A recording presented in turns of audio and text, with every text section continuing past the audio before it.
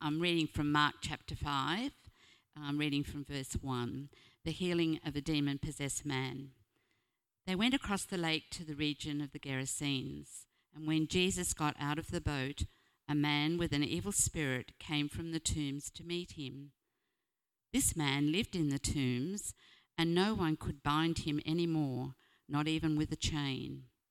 For he had often been chained hand and foot, but he tore the chains apart and broke the irons on his feet. No one was strong enough to subdue him.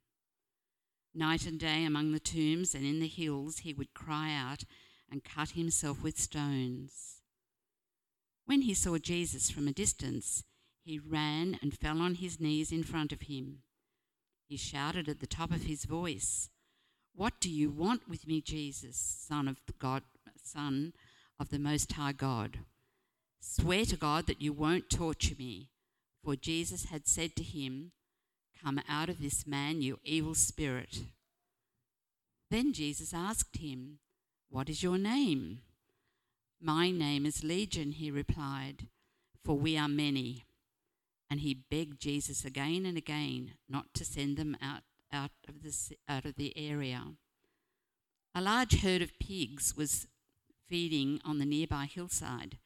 The demons begged Jesus, "Send us among the pigs. Allow us to go into them." He gave his permission, and the evil spirits came out and went into the pigs.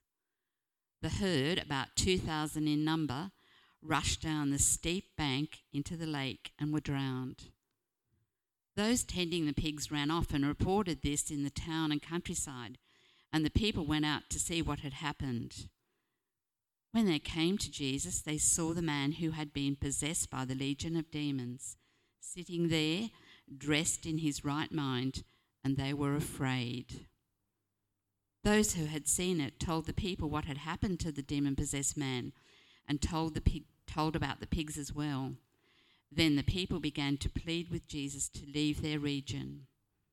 As Jesus was getting into the boat, the man who had been demon-possessed begged to go with him. And Jesus did not let him, but said, "Go home to your family and tell them how much the Lord has done for you and how he has had mercy on you." So the man went away and began to tell them in Decapolis how much Jesus had done for him, and all the people were amazed. Thank you, Lord. Thank you. Hello. Whoa. Okay. I'm going to pray before we start. Father God, please use my words today to minister to people, to help people. Use me and help everyone to listen and hear what you have to say to them. Please work powerfully by your Holy Spirit in Jesus' name. Amen. About 2 years ago, I witnessed something that was one of the most shocking things that I'd ever seen in my life. It shocked me, it disgusted me. It was 2 years ago, I was in China, and a few months previous to this at a conference, Regina and I had met a young couple who were serving in quite an isolated area with some unreached people groups, and they started telling us their story. The young girl had come from quite a conservative church background, and she said that a few weeks previous to this, a Christian girl had come to her whose father was very sick. She said, "Please pray for my father. My father's on his deathbed." So she said, "I'll pray for your father." So she prayed for the girl's father. The father was back at home. They weren't together. Next day, the girl goes home to see her father, sends a text back to this American missionary, says, "You wouldn't believe it, my father is completely better." And the American missionary was quite shocked, even though she'd prayed for his healing. Well, this kind of thing kept happening. Every few weeks, she would pray for someone and they'd get healed. And she was very confused. She'd never been taught about healing. She'd never really hardly seen healing. It was not talked about in her church much. She didn't know what to do with it. She didn't really know what it meant. And she had wanted to visit the team that we were part of to learn some things from us. We were doing a lot of evangelism and a lot of things quite boldly out on the streets, and she wanted to learn more about that. And I thought it'd be great if you could come to us. We'll go out together. I'll get a Tibetan Christian to translate for us. You can pray for someone, they'll get healed, and I'll preach the gospel to them. They'll hear the gospel and they'll see a clear demonstration of God's power. I was pretty excited. So a few weeks later, she came to visit us. We went out onto the street. She's like, I'm really nervous. I don't know what to do. I said, just don't do anything. Just watch and pray. I'll tell you what to do. And we met a Tibetan woman who was selling jewelry and things. And I was trying to find someone who was sick or who had some kind of ailment so this girl could pray for them. So I said to this woman, do you have any sickness? And she couldn't speak much Chinese, so I had to use a translator a fair bit. She said, I have terrible arthritis in my hands. And you could see her hands were kind of like this. Every morning I wake up in agony. So through a translator I said, can we pray for you? She had no idea what I was talking about. Can we ask Jesus to heal you? She'd never heard of Jesus. She has no idea what we're talking about. So it's getting kind of frustrating because I'm wanting her to understand what we're doing before we do it. But it didn't work. So I said to my friend, look, she's like, what do we do? I said, just put your hands on her hands and start praying for her. So she's like, okay. So she puts her hands on this Tibetan woman's hand, starts praying for her in English. And it was a very crowded area. So praying. And then at the end I said to the woman, how are your hands feeling? She said, I have no more pain in my hands. I feel completely better. I was like, really? And I'm checking, really? And no more pain? I couldn't believe it. And so we tried to start telling her the gospel, but she was very uninterested. And so I tried the guy next to her. I said, you know that there's this God called Jesus just healed this woman's arthritis? And he was very interested. So we started telling him the gospel through a translator. And I was a bit annoyed at this woman. After being healed, she didn't want to hear about Jesus. So the next day we went to find her again. I wanted to see, were her hands still better? And would she be interested in hearing about Jesus now? So we searched and we found her selling her wares again. I brought my Tibetan Christian friend along. We tried to grab her and share with her. She's like, I'm not interested. I don't want to hear about it. And I'm like, what is wrong with this woman? This God you've never heard of, Jesus, just healed your arthritis. And by the way, I asked her again. She's like, yeah, I still have no pain. I'm completely better. And so I'm telling her friends next to her again, you know, Jesus just healed her arthritis. And they're like, oh, really? And they want to hear. And they're asking her, really? She's like, yeah, really, I have no more pain now. They prayed for me. I've got no pain now. And they're like, wow. So all these people come along and start listening, and we just keep preaching, and there's all these TV cameras everywhere. It was quite frightening, but we just kept going, and we preached for about 2 hours with my Tibetan friend translating. About every 10 minutes, a Tibetan would get really angry and say, you shouldn't be sharing this stuff. We are Tibetan Buddhists. And I said, well, you're free to leave if you don't want to listen. Because there were crowds of like 20, 30 people, mostly young men, just sitting around listening really intently while we were trying to share with them. And we went home, and me and my friend were so scared and so excited, we didn't sleep till like 4 a.m. We just keep thinking of the CCTV cameras watching us do all that. Because in China, there's just cameras everywhere. But I was amazed to see a healing. But I was more amazed that this woman, after being healed by Jesus, had no interest to hear about him. I was disgusted, and it's really haunted me. But you know, it's no different in Jesus' time, is it? He healed thousands and thousands of people. There were only 120 people left with him. When they went up into the upper room at the end, hardly anyone left. All those people healed. Think of the 10 lepers. 10 get healed, only one comes back to thank Jesus. We love the blessing of God, but we often don't want to serve him. I want to give you some context to this story to show you how shocking it is, to the story that was just read from the Bible. The day before this story, Jesus is teaching by the lake of Galilee, and he's teaching all day and all night. And when it comes to nighttime, he says, let's go over to the other side. Now, in the Jewish worldview, the Gentile areas, which was what was on the other side of the lake, were so defiled and so unclean, you wouldn't even mention the name of the towns. So Jesus said, let's go over to the other side. They all knew what Jesus meant. And when it says they left with Jesus just as he was, it means they had to go right now. They're not getting anything ready. They're not texting their wives. They're getting in the boat. They're leaving. It's nighttime, and you know the story. A big storm comes up. They're all terrified. They wake up Jesus, who's asleep. Don't you care if we drown? He calms the wind and waves. It's not a slow going down. It's big waves to instant calm. And they are absolutely terrified. They are far more terrified of Jesus than they are of the storm. And I wonder if they weren't trapped with Jesus in a boat, if they would have ran away. But they had nowhere to go. So they're just sitting there in the boat. Who is this man? Who is this guy? They don't know who he is. So the sea is calm. They start rowing across, because there's no wind now, so they're rowing across. They get to the other side.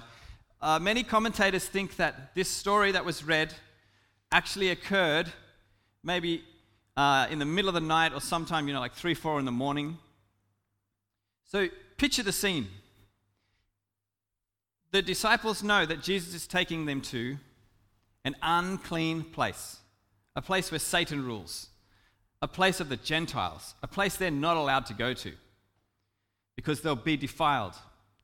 And under the moonlight, they can see in the distance the shoreline. But before they see clearly, they hear a hideous howling and screaming. What is that? They come closer. They see there's some tombs where dead people are buried, also unclean. They come closer. They start to see there's this figure running around. What is that? He's naked. He's screaming. He's cutting and gashing himself with rocks. He's bruising himself. He's trying to destroy himself. It's dark. You're already shaken up from what you've seen Jesus do. And now you see this. I don't know how they would have felt, but I don't think it would have been calm. And they're going across. When they get to this place, notice that the disciples don't get out of the boat. And it's understandable. They're in Gentile territory. There's this crazed, screeching, naked lunatic running around. Well, Jesus gets out of the boat, and the Bible says that this man ran to him. Can you imagine, in the pale moonlight, a naked, screaming maniac running towards you? But Jesus is completely unfazed. See, they didn't know, the disciples didn't know this was a place you weren't meant to go. It says in other Gospels that this man was so violent that no one could go past that way. It said that he'd been naked for a long time. People tried to bind him, but he had superhuman strength. He would just smash it apart. So he was like the Ted Bundy, the Charles Manson of our day. He was sick. He was probably sexually depraved with all those demons. He's naked all the time. He was violent. He'd probably killed people before. If he was in our day today, he would be subdued with drugs and put in solitary confinement, something like that. But they used to put people in mental asylums. Now they just put them in prison. This man was like subhuman in the eyes of the Jewish people. He was dangerous. He was disgusting. And he was just, you didn't even want to look at him. Subhuman. Less than an animal in the eyes of the Jews. They didn't know they weren't meant to go there. So they didn't recognize who he was. But isn't it interesting when the man runs down at 100 miles an hour, screaming and cutting, he instantly knows who Jesus is. Because the demons inside of him have known Jesus for thousands of years. They instantly recognize who Jesus is. And he runs and he bows. He bows down in subject to Jesus because Jesus is Lord of all. Jesus has power over everything and everyone. There is nothing more powerful, no one more powerful than Jesus. And in the minds of these people, this guy would have probably been the most terrifying thing they could imagine. But to Jesus, there's no threat. So he bows down. And this story is one of the most explicit demonstrations of demonic power in the whole Bible. See, because demons like to hide. They like to come in something seductive, beautiful, attractive. But there was nothing seductive, beautiful, or attractive about this man. So the true nature of the demonic was on display. And we learn so much about demons from this story. We learn that demons know who Jesus is, and they know that Jesus one day will throw them into the lake of fire. So they say to Jesus, "What have we got to do with you? Please don't torture us." Why do they say that? Because they know their time is coming. And there's going to be a time when all demons are dealt with, and they'll influence us no more. But they're thinking, wait a minute, this is not the allotted time when we get thrown into the lake of fire. So what are you doing here now? And in other Gospels, sometimes when Jesus confronts a demon, they say, "What have we got to do with you? Have you come to punish us before our time?" So they know the timing. This isn't the timing yet. So they're confused. And they say, "Please don't send us out of this area." So we learn a lot. We learn that demons know who Jesus is. We learn that demons can be territorial. "Please don't send us out of this area." So they say, "Send us into those pigs." And there's about 2,000 pigs on the side of the hill grazing. We learn that demons can possess animals. And so the demons, Jesus just says one word, "Go." They're off. They're into the pigs. And then the pigs go down the cliff and drown. Now, there's something wrong with this picture. Pigs can swim, right? So they didn't drown because they fell off a cliff. They drowned because the demons drowned them. Now, I don't know why this happened in this way, but one thing's for sure, it was like a real, very visual proof that Jesus had cast the demons out of this man. So if Jesus is intending to show his power, this is a good way to do it. No one can argue that the demons have left. And then the man, after he's been delivered of legion, now a Roman legion had up to 6,000 people, 6,000 soldiers. So this guy had up to maybe 6,000, maybe more demons in him. And after Jesus heals him, he's sitting there in his right mind, fully clothed, sitting at the feet of Jesus. Now, you would expect the townsfolk to come and say, "Jesus, this is fantastic. This guy has been terrorizing us for years. He's been endangering us. We have not been able to come to this area. Thank you so much." But it's not what they say. The townsfolk, the people watching the pigs go into the cities and the towns. Decapolis means 10 cities, so they go right throughout the cities. And a whole bunch of people, in some parts of the Bible says, people from the whole area came out. And they saw what had happened. They heard about the pigs. They saw the man sitting in his right mind, fully dressed, sane, sitting at Jesus' feet. They don't thank Jesus. They are terrified because they've seen the power of God. And they beg Jesus, "Please leave our area." Now you notice they don't command him. You're not going to command a guy who's just shown that kind of power. So they beg Jesus, just like the demons begged Jesus, "Please leave our area."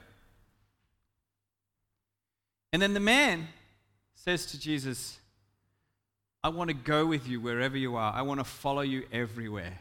And Jesus says, "No. Go back to the 10 cities, tell your family everything that God has done for you, how kind he has been to you." And the Bible says that everyone that heard this was amazed. So he became perhaps the second missionary in the New Testament, the first being the Samaritan woman. And he just goes out and tells everyone. And this was a Gentile area. Can you imagine? Someone's going in to worship in the temple of Zeus or something. And he's like, "Dude, I want to tell you, oh, you're that guy. What? What?" You can imagine people are listening if they recognize the man or they've heard about the man. He's like, "I was that man." "No, yes, I was that man." Why are you like this now?" People listened. People were amazed. And you can find ruins of ancient churches in that area. And Jesus went back there and fed the 5,000, and that was in that area after the man had gone around and told everyone.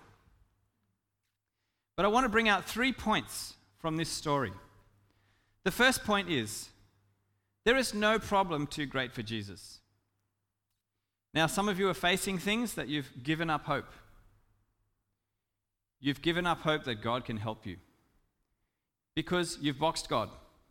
You've said, "God can do this and this, but he can't do this."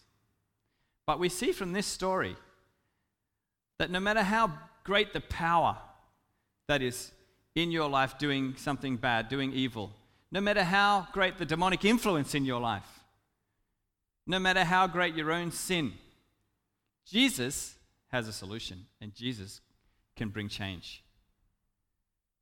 This man was the lowest of the lowest of the low. I can guarantee your state is not as bad as his, because all of you are dressed, all of you appear sane. Some of you may be cutting yourselves, but you're not doing it 24/7, day and night, living in tombs. If there's hope for this man, there's hope for you. Have faith. There's no problem too great, be it financial, physical, spiritual, mental. There's no problem too great for the power of Jesus, because he is the Lord above all. He is the power above all powers. The demons know it. As soon as they saw him, they said, Son of the Most High. This is the first time in the whole of Mark's Gospel that someone calls Jesus the Son of God. It's a demon. They know who Jesus is. But you need to know who Jesus is, because the demons that influence you want to tell you Jesus is not the most powerful, even though they know who he is. They're terrified of Jesus. That's the first point. Don't give up hope. If you're at the stage today where you're just feeling like, you know what, I've tried for years, I've prayed for years, I don't think Jesus can help me. No, Jesus can help you. Don't give up hope. The second point is, when Jesus saves you, he has something for you to do. He has a job for you to do. You have been saved to do good works. You have been saved in order to bring glory to God. You have not done good works to be saved. Look at this man. Did he do anything deserving of Jesus' love? All he did was probably rape, murder, terrorize. He was a sexual deviant. He was probably a mass murderer. Just the worst of the worst person you can imagine. And what does Jesus say to him? Go and tell how the Lord has had mercy on you. What mercy to see a man like this, so controlled by evil spirits that his human personality is completely covered. You can't even see it. It's hidden. But Jesus sees the man. And Jesus sees you despite your sin, despite your depravity. Jesus sees you and he loves you. And he loves you not because you deserve it, but because he is loving. He will always love you, because it's not about who you are, it's about who he is. He loves you because that's what he's like. He is loving. He will always love you. What gifts do you have? What gnawing feelings have you had, or what you should be doing for God but you're not? What fears are in the road of you walking in that path, where you know God is asking you to do something, but because of doubt or fear, or maybe you think, I can't do it, you don't step out. It's not about you. It's about God's power. He'll help you. You just start walking in the direction. Like a ship, just start moving and Jesus will steer you. Step out in faith. First point, there is nothing in your life that Jesus can't help you with. Second point, when Jesus helps you, he wants to use you for his kingdom. The third point is a question. You notice in this story, there's a lot of begging and pleading going on. The demons plead with Jesus, please don't torture us. Please don't send us out of this area. Please send us into the pigs. The people plead with Jesus, please leave our area. Please go away from here. And the demoniac who was delivered is pleading, please let me go with you wherever you go. He is completely sold out to Jesus. Not an ounce of reservation, because he knows what he's been delivered from. Do you know what you've been delivered from? Do you know the state you were in before Jesus saved you? Have you ever contemplated that? Do you know that your very life is owed to Jesus?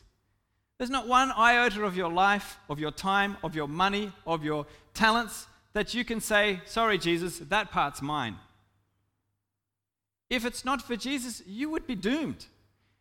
You owe your very life to Jesus. So my question is, what are you pleading for Jesus to do?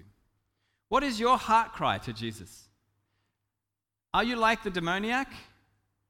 Please don't send me out of this area. Please don't torture me. You're in fear that you're not really saved and Jesus is going to punish you.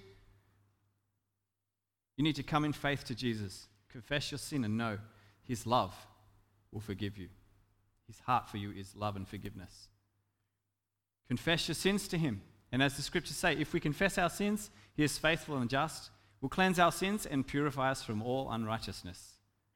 Come to him in faith. Maybe if some of you have never really believed that you're saved, I invite you this morning, talk to Jesus. Say, because of your promise, I believe you will forgive me. I confess I'm a sinner. I need you. Thank you for dying for me. Tell him. Or maybe you're like the people who heard about the story and were afraid of Jesus. Maybe you like the blessing Jesus gives in your life, but you don't like the inconvenience. You know, those pigs, back in that time, if a person had 5 pigs, they were considered pretty rich.